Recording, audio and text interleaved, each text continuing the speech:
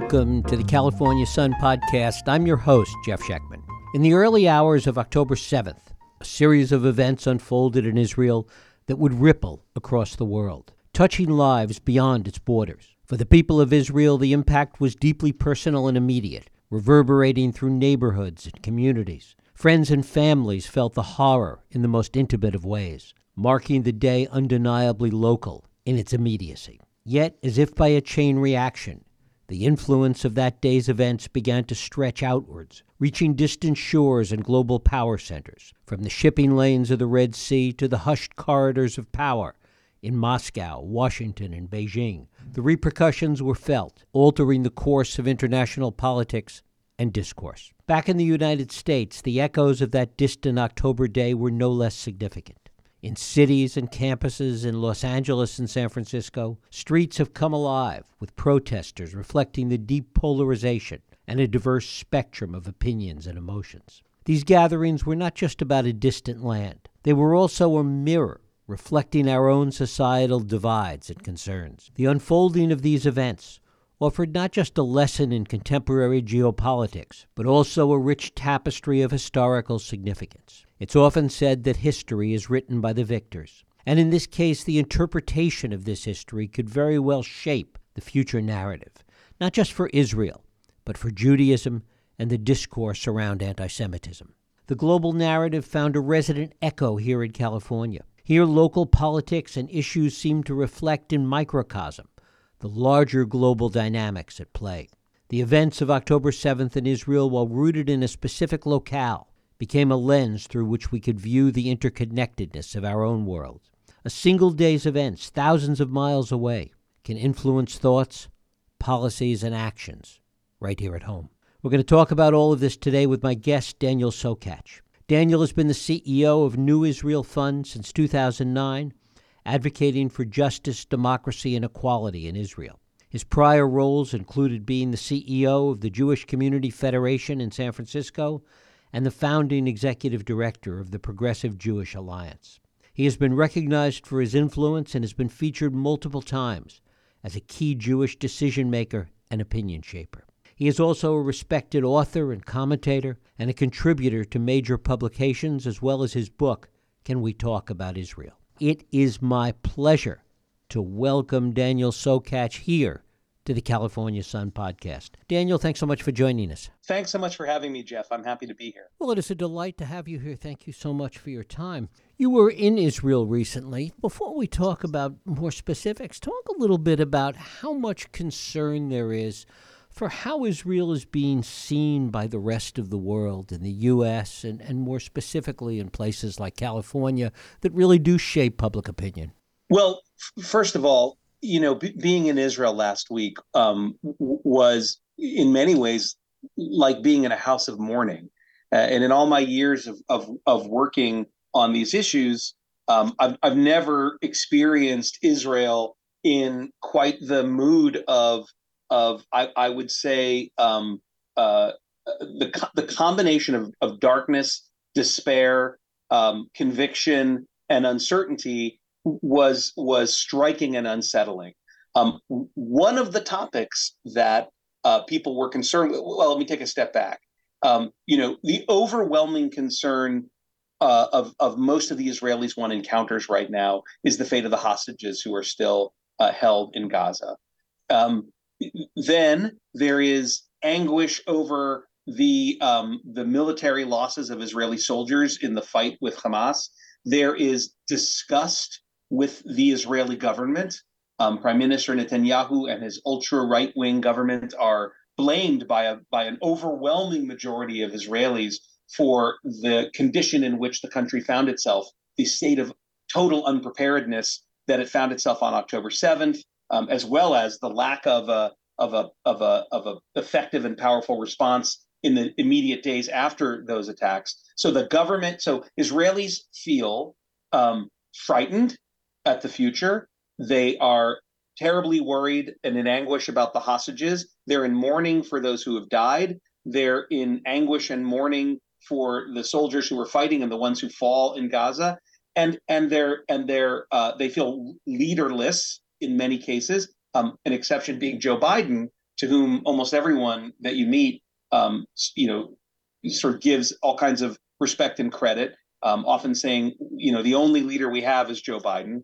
And as you suggested in your question, they're deeply concerned with the way Israel is being perceived in the world around them. I'm going to add something that you didn't ask, and we can go back if you want. One thing that is not particularly prominent on the Israeli radar screen is what's happening just in many cases a few kilometers or scores of kilometers away in Gaza. And so as I sometimes think of it, for Israelis, it is still October 7th.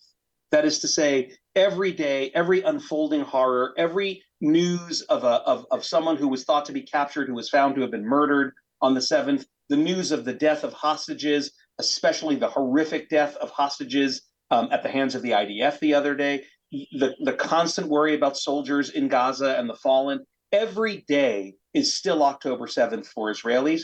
But Israeli media, for the most part, and certainly the official government pronouncements in Israel, don't spend very much time, if any time at all, in sort of detailing and chronicling what's happening in Gaza. And so you have an outside world that now, almost, 10 weeks on, as the world often does, focuses on what's right in front of it. And what's right in front of it is the misery and horror of human suffering in Gaza as a result of the war. And already the horrors of October 7th, which remain foremost in the minds of Israelis, have sort of taken a back seat in the international. And here I'm not talking about sort of people who don't like Israel or anti-Semites, just, the normal business of the international community. Time moves on, and so does attention. And so that disconnect, that is something that's very, very striking. You'll talk to Israelis who can talk to you in detail about the testimony of the 3 university presidents a few weeks ago in Washington, but who couldn't tell you very much about Palestinian suffering in Gaza, just as there are many people in the Arab world who are getting their news from sources that sort of deny the events of October 7th, who say that those atrocities were all Israeli propaganda. So this era of misinformation, disinformation, and selective information, which we were all plunged into, sometime around 2016, we all realized it very much characterizes the discourse and the awareness of events in Israel today. Does that disconnect lead to potentially pretty serious outcomes, that the whole world is looking at what's taking place in Gaza? The whole world is protesting and looking at Israel in terms of what's happening with Gaza. And the Israelis themselves are focused on, as you say, the events of October 7th, something disconnected from that. It's the kind of thing that doesn't seem that will lead to a good outcome.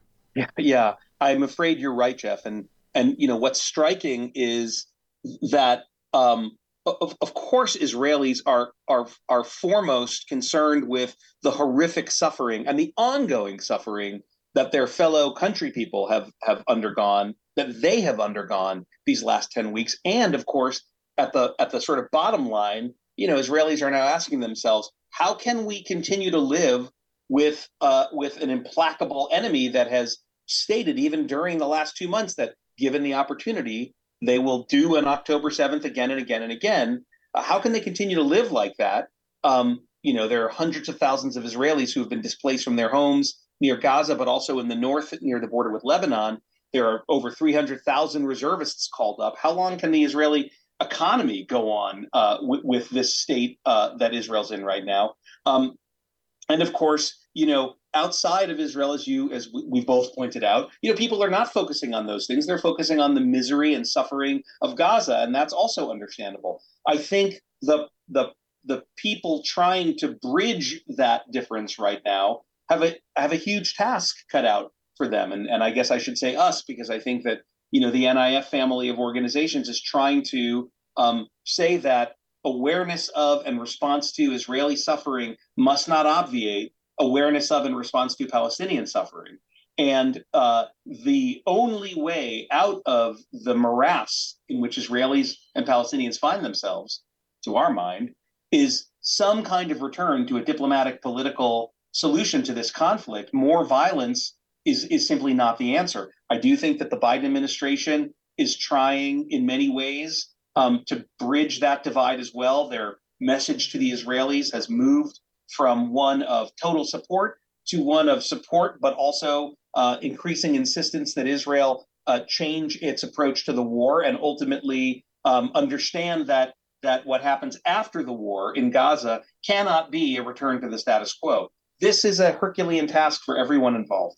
When we see the protests that are taking place in the U.S., particularly the ones that we see up close and personal here in California, in Los Angeles and San Francisco, to what extent is that seen by the Israelis, and do they understand what's behind that in terms of the horror that's taking place in Gaza? Look, Israelis are often, just to generalize for a moment, can be very sensitive to how they are perceived in the outside of Israel.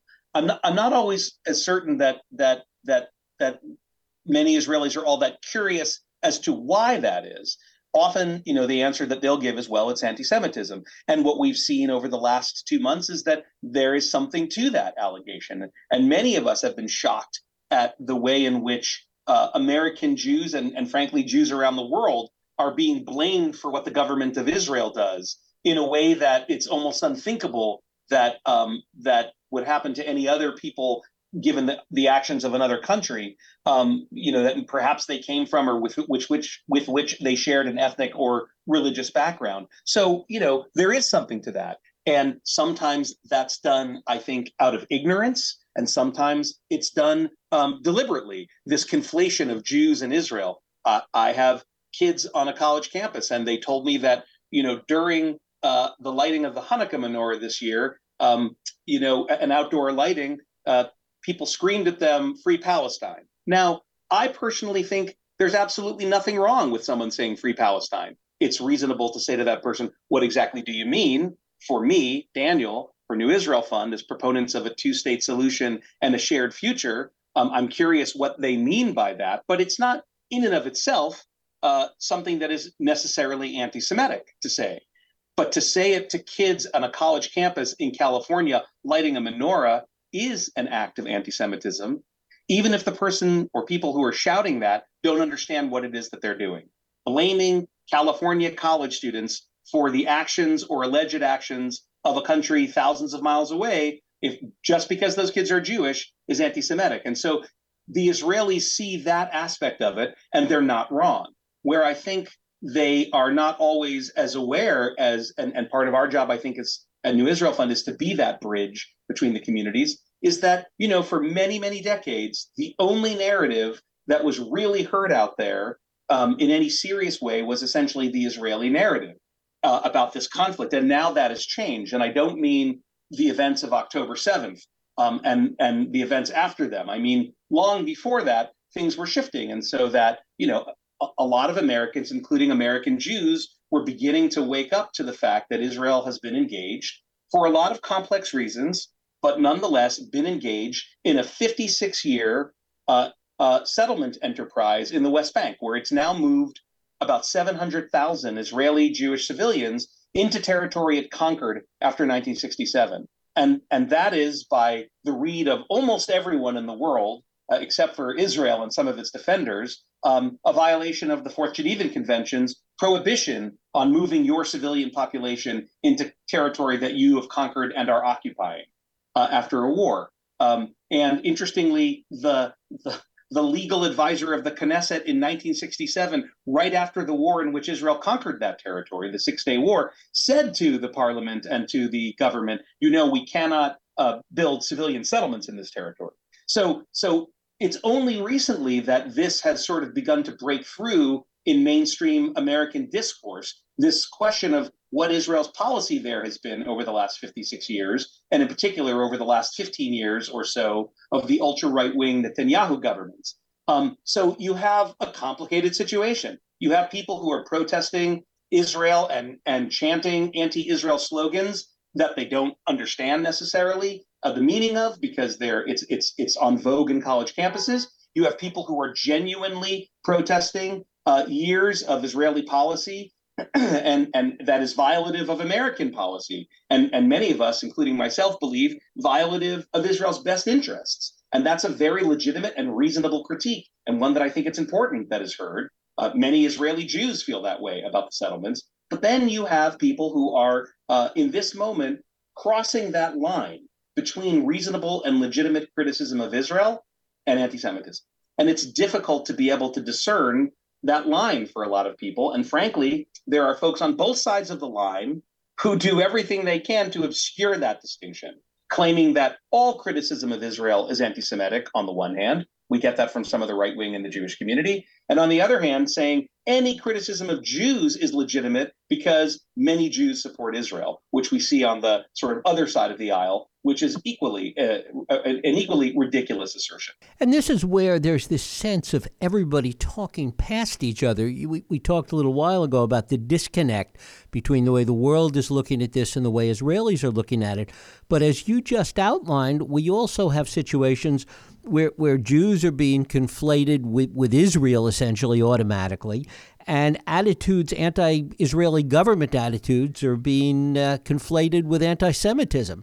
And nobody seems to be looking at the picture the same way. Yeah, and I suppose that's not unique to this conflict.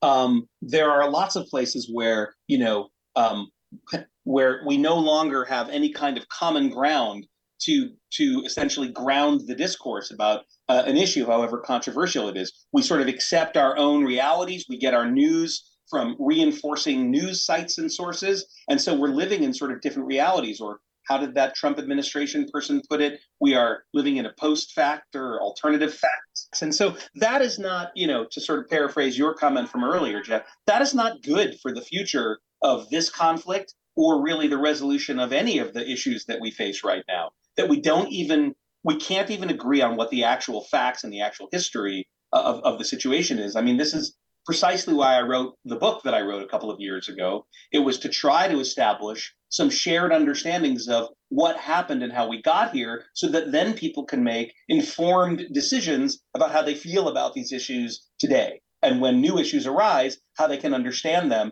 and contextualize them in what is essentially a very, very long story, not a story that began on October 7th, 2023, or in June 1967, or even in May of 1948, when Israel was established. Talk about the history, because there has rarely been a time when more people are aware of Israeli history, and yet so many get it wrong.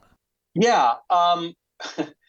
I often think to myself, can we think of other subjects on which people feel so strongly and have such a deeply emotionally charged set of sensibilities and beliefs, but about which they actually have a relatively limited amount of knowledge? And I'm put in mind of the fable of the blind men and the elephant, which, if you remember, right, the group of blind men are wandering through a jungle and they come across an elephant, and each one puts his hands on a different part of the elephant. And they think that they then understand what an elephant is. So the first one says, well, an elephant is a tree trunk-like leg with toenails. And the second one says, no, an elephant is a big floppy ear. And the third one says, no, it's a long, sinuous trunk-like appendage. And of course, what we can see, and they literally can't see, is that the elephant is the sum of a bunch of different parts. And what's poignant about the fable to me is that it's not that what the blind men are experiencing is wrong. It's just that it's incomplete.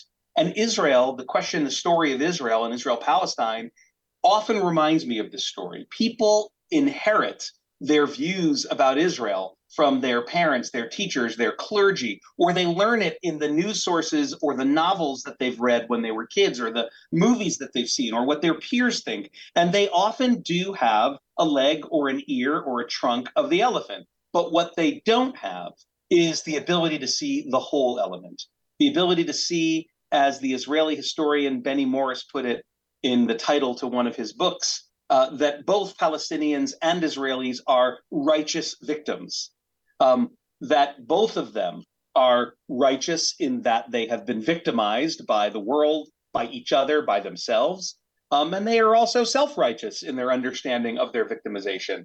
And that's something that is missing from the discourse, this sort of understanding and, of course, ultimately compassion and empathy for both sides, or I should say all sides to the story.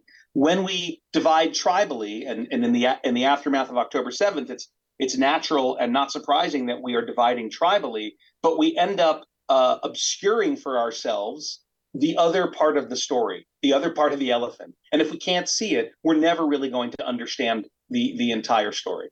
The other frame for this is the timing of it all and the sense of global intersectionality that exists out there, and more people seeing the world because of internal politics initially, and it's spilling over into this conflict between the oppressed and the oppressor. Yeah, I mean, I think that's right. I think there are a couple of things that are going on that color the way these events are unfolding and being understood. And one of them is what you said, which is that, right, so on this side of the ocean, a lot of people who are in the, let's call it the anti-Israel or the pro-Palestine camp, or the people who are criticizing Israel in the current moment, understand the situation to be one. Their situation is informed by, as you say, this idea of intersectionality, so that if Black Lives Matter in the United States, how too can people of color, Palestinians, how can their lives not matter in Israel? And if the system and the police are complacent in the challenges and the oppression of people here, mustn't the same be true there? And of course, there is something to that. But as one of my former board members once said, imperfect historical analogies are problematic. And it's usually better just to look at the things as they are, no matter how bad they are. So I understand that instinct, and I understand the desire for solidarity, but it's an imperfect analog. It's a frame that you're going to have to force events and history into in a way that doesn't reflect the reality of those events or that history. In my opinion, better to try to look at this issue for what it is. The other issue that's out there that is beyond the Israelis and the Palestinians is what I would call this sort of rising tide, or maybe it's already risen, this pushback against liberal democracy out there.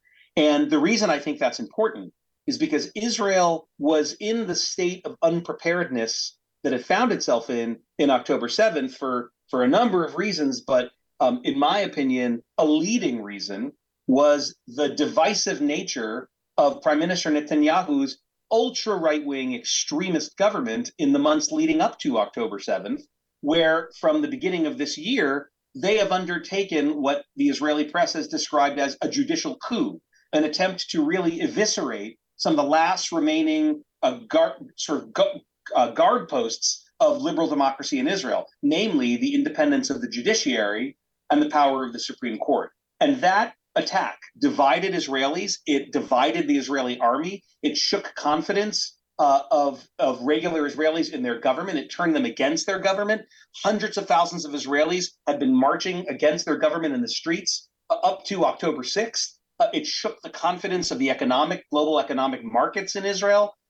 Israel's credit ratings were downgraded. It shook the confidence of Israel's liberal democratic allies. So the more that Netanyahu sounded like Putin and Orban and Erdogan of Russia, Hungary, and Turkey, and less like Western democratic leaders, or I should just say the leaders of liberal democracy, the more Israel as a society was divided. And so when October 7th happened, that was the state of affairs in Israel. Now, the country came together very quickly, and many of the protesters immediately joined the effort to provide relief to people in the south of the country who were under attack from Hamas. But a lot of damage to the democratic fiber of Israel and the idea of Israel in the minds of millions of Israelis has been done. And so you've got, on the one hand, the intersectional moment where protesters are pushing the square peg of Israel-Palestine into the round hole of what our situation is here, and you've got this other vector that is fueling the challenge here, which is the way Israel has been divided by this sort of global ideological battle between liberal democracy and illiberalism and neo-authoritarianism, and all of this contributed to the state of the discourse around Israel and this conflict now. Talk a little bit about the role of, if there's a role for, Jewish organizations here in the U.S., organizations like NIF, like Federation that you used to run, what is the role of, and synagogues around the country or in major cities where there's influence, what is the role, if any, for these organizations? Well, I don't think there's anything there's no such thing as a monolithic Jewish communal position on anything. The joke, right? Two Jews, three opinions. And that's true of Israel, and it's been true for many, many, many years, right? If you look at the polls done about American Jewish opinion and American Jewish connections to Israel, we see a lot of things. We see over the course of the last couple of decades, a sense of drift and disaffiliation that characterizes especially younger American Jews when it comes to Israel. An Israel that seems more right-wing politically is alienating to a very, very liberal American Jewish community. And we see some of the institutions that you named a moment ago doing everything they can to try to, in my opinion, pretend that dynamic is not happening, right? That drift and disaffiliation, and pretend that everything's okay. But more and more, there are American Jews who say, I love and believe in and support the idea of an Israel that is, in accordance with its own founding Declaration of Independence, a homeland for the beleaguered Jewish people who as recently as living memory faced genocide and total annihilation, but which is also an open, equal country for all of its residents, regardless of race, ethnicity, gender, or it does in fact say gender in the 1948 Declaration of Independence, or national origin. And that is a very compelling vision for many liberal American Jews. But over the last 56 years of the ongoing occupation of the West Bank and increasing settlement enterprise there, many feel that Israel has drifted further and further away from those liberal and democratic moorings. So you had, as of October 6th, a divided American Jewish community when it came to Israel, where most American Jews acknowledge a sense of connection and affection towards Israel, but increasingly they felt politically alienated from the direction Israel was moving. Now, what the change is after October 7th, it's really too soon to say.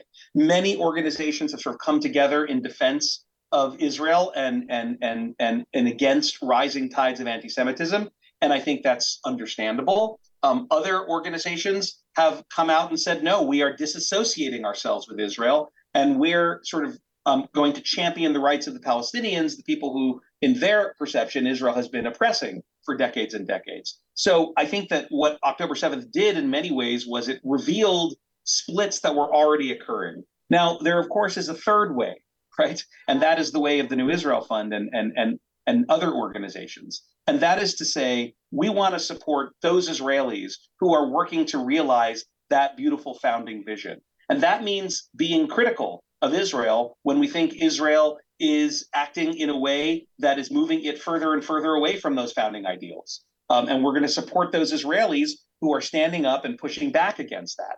And so, New Israel Fund took a leading role in supporting those Israelis who were pushing back against the government's attempt to eviscerate democracy in Israel over the last several years, and especially over the last year up until October 6th. Now, since October 7th, I think, I can only speak for New Israel Fund, but we see our role as essentially several-fold right now. First, we felt it was critically important for NIF's portion of civil society in Israel. And look, New Israel Fund is the largest supporter of progressive civil society organizations in Israel. So human rights and civil rights groups, women's rights, LGBTQ rights groups that are working to empower Bedouin and Arab citizens of Israel, groups that are working with folks who are on the margins of Israeli society or minorities in Israeli society. That's what we do. That's who we are.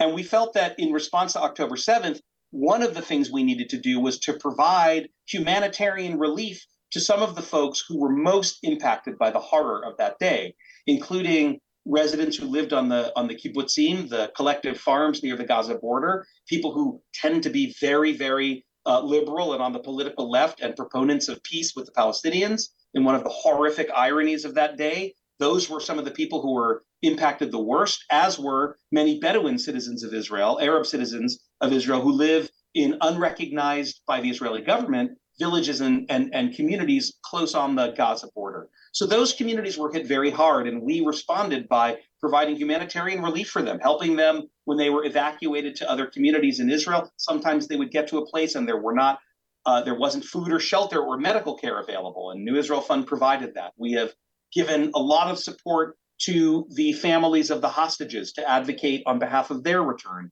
and to raise that cause internationally. But the other parts of our response were, I suppose, more typical to the traditional NIF work, which was to ensure through our investments in civil society organizations that relations between Jewish and Arab citizens of Israel were not destroyed by the horror of what's happening right now in Israel and in Gaza. And that despite the stress and the strains on those relationships, that there isn't a repeat of the intercommunal violence that we saw back in May of 2021, the last time Hamas and the IDF fought with each other. And so far, thank goodness, those efforts have been successful, and there has not been that repeat of intercommunal violence, Israeli Jews and Israeli Arabs attacking each other. We've also worked to make sure that human and civil rights organizations who do a very unpopular task in Israel right now, in a community, in a country, a society that is very much in the grip of a war fever, that is very much traumatized by the events of the 7th of October. Those organizations are challenging people who are fired from their jobs or kicked out of their schools because of things that they posted on social media that evince sympathy or empathy for people in Gaza, or that protest or question Israel's military campaign. And in the West Bank, under the fog of war, Israeli settlers, sometimes aided and abetted by the army, have been harassing and even forcing Palestinian villagers out of their communities and out of their homes. There's been a spike in settler violence over the last 10 weeks, and we support the Israeli human rights organizations who are trying, at a very difficult and unpopular time, to shine a light on what's happening in the West Bank. And then finally, we're supporting those brilliant, amazing Israelis and Palestinians who are even now trying to think their way to a new horizon for the day after. People who understand these are policymakers and people who are working on political ideas and on ways to message these ideas in an attempt to create a horizon of hope for people that ultimately urges both sides to recognize that neither side will have a military victory over the other that will end this conflict, so that there has to be a return to a genuine search for some kind of political diplomatic solution, which is something that, and again, some of your listeners may not like me to hear me say this, that has been something that Prime Minister Netanyahu and his successive governments have made very clear that they are not interested in. No, as Netanyahu has said many times, no two-state solution on my watch. Now, this may seem far-fetched, the idea of a two-state solution, when you look at a Hamas that is an avowed, genocidal organization that would like to eradicate Israel and kill as many Jews and Israelis as they can in the process of doing so, and an Israeli government that has stated that it is not interested in a two-state solution, that it will not allow on its watch the emergence of a Palestinian state, and that it is devoted ultimately to settling and annexing the West Bank. And if you don't believe me, check the coalition agreement of the current ruling coalition. Nonetheless, these Israeli thinkers, Palestinian, Jewish, Israeli, Arab thinkers, understand that is a dead end that will lead only to more horror and bloodshed and violence. So we are supporting their efforts to try to build a new horizon of hope for the region. One of the things that seems to get left out of the conversation is the economic underpinnings of all of this. Israel is a country with a thriving economy. There's tremendous technological development, links to so many people and companies that we know in Silicon Valley. To what extent has the business community and the economic community been concerned about this and taken a whip hand in trying to deal with this? Well, right now, the economy in Israel is a big question mark. As I noted earlier, there are hundreds of thousands of reservists who tend to be Israelis in the prime of their life, in the middle of their careers, who have been called up, some of them for over 70 days now. They've been away from their jobs and their families. And that does not seem like a sustainable situation to many Israelis and many observers.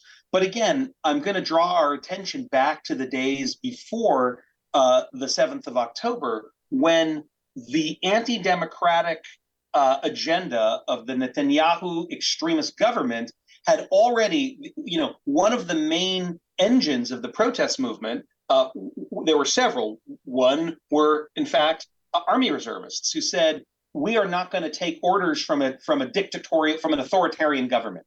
We do what we do as people who serve in the army up to our 50s because we believe in the democratically elected government of Israel. If this country ceases to be a democracy, then we don't know if we can continue to serve. Now, again, all these people immediately went back to their army units or went to help in the south after the attack by Hamas on the 7th. But before that, they were giving clear warning to the government that they were not willing to obey the orders of an ultra-right-wing authoritarian government if it eradicated the independence of Israel's judiciary, thus ending the period of, I would call it struggling democracy in Israel. Israel, like America, is often thought of as a partial democracy.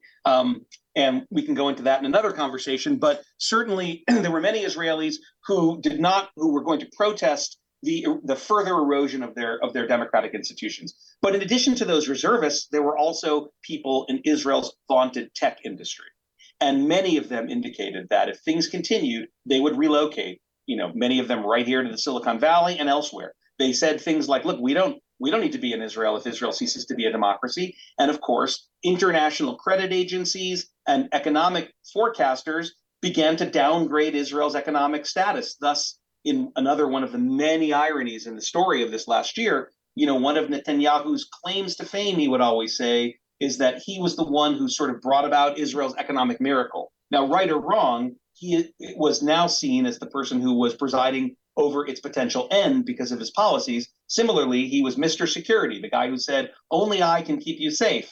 And he ended up presiding over the worst day in the history of the state of Israel and the worst day in the history of the Jewish people since the Holocaust. So Israel's economic miracle of the last few decades is something that is very much in question, I think, not only because of the events of the last couple of months, but because of perhaps even more to the point, the events of the previous year, where lots of economic indicators out there were suggesting to Israel that if you are going to trade in your identity as a democratic country or a country that strives to be ever more democratic to become something more like Viktor Orban's Hungary or Vladimir Putin's Russia, then the world economy will follow suit, and there will be other places for us to invest and other places for Israeli entrepreneurs to go make their fortunes and do their work. And finally, Daniel, best case, worst case. What's the best that can come of this, and what is the worst as you see it? So the worst case, I'll start with the worst case, if that's okay, so I can leave us on hopefully a somewhat more optimistic note.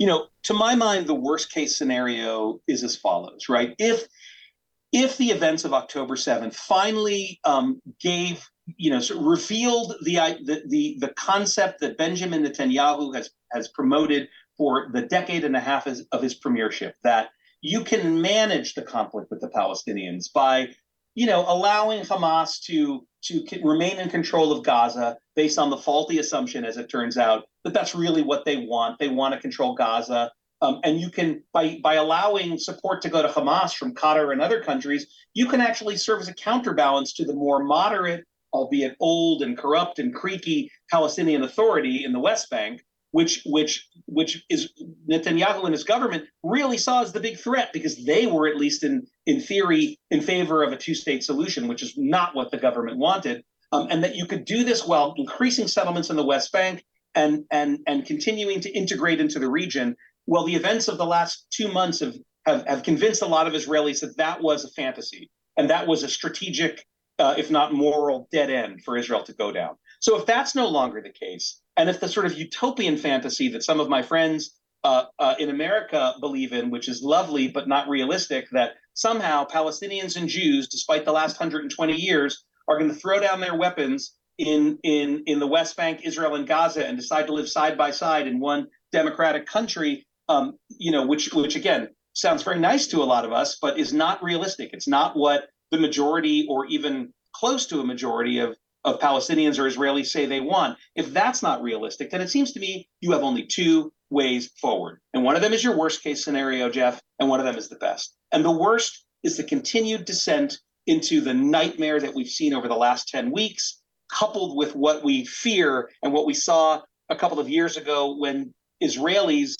Jewish and Arab, were at each other's throats, and different kinds of Israeli Jews were at each other's throats, a scenario in which Israel descends into something that looks more like Beirut or Bosnia than it does the Israel that we know today. And so endless war and a spiral downward into an endless conflict that wreaks misery for decades on the lives of everyone in the region is the worst case scenario, in my opinion. And the best case scenario is what I detailed before, so I won't go into any length in describing it since I know we're short on time, and that is that Israelis and Palestinians recognize that the way their leaders have led, that the place where they have ended up is a dead end and intolerable, and that there is only one future for everyone in the region, and that is some kind of shared future. And that right now, some kind of partition, whether that is a literal physical separation or more creative ideas that people are thinking about now, models of federation and confederation, or an updated version of the old two-state solution, that these are the only ways forward, and that Israelis and Palestinians must have leaders who understand that and who will lead bravely toward that end, and that this will not happen without the support of the international community, in particular the United States, and that is the only hope for the way forward. And my hope is that the disaster of the last few months will ultimately result in people recognizing that there has to be another way out, and that the only way out is a resumed serious search for a diplomatic political solution, the main obstacle to which, by the way, in all these years, people talk about the failure of the Oslo Peace Accords. Well, the Oslo Peace Accords were murdered when Prime Minister Rabin was assassinated by a Jewish terrorist, and Hamas terrorists blew up pizza parlors and buses in the streets of Israeli cities, and subsequent Israeli governments doubled and tripled and quadrupled down on building settlements in the West Bank. These things brought us further and further and further away from the promised land of some kind of resolution. But the big obstacle is not a lack of political imagination. It's a lack of political will, and we need to find the will. Daniel Sokatch, I thank you so much for spending time with us. It was my pleasure. Thanks for having me on, Jeff. Thank you.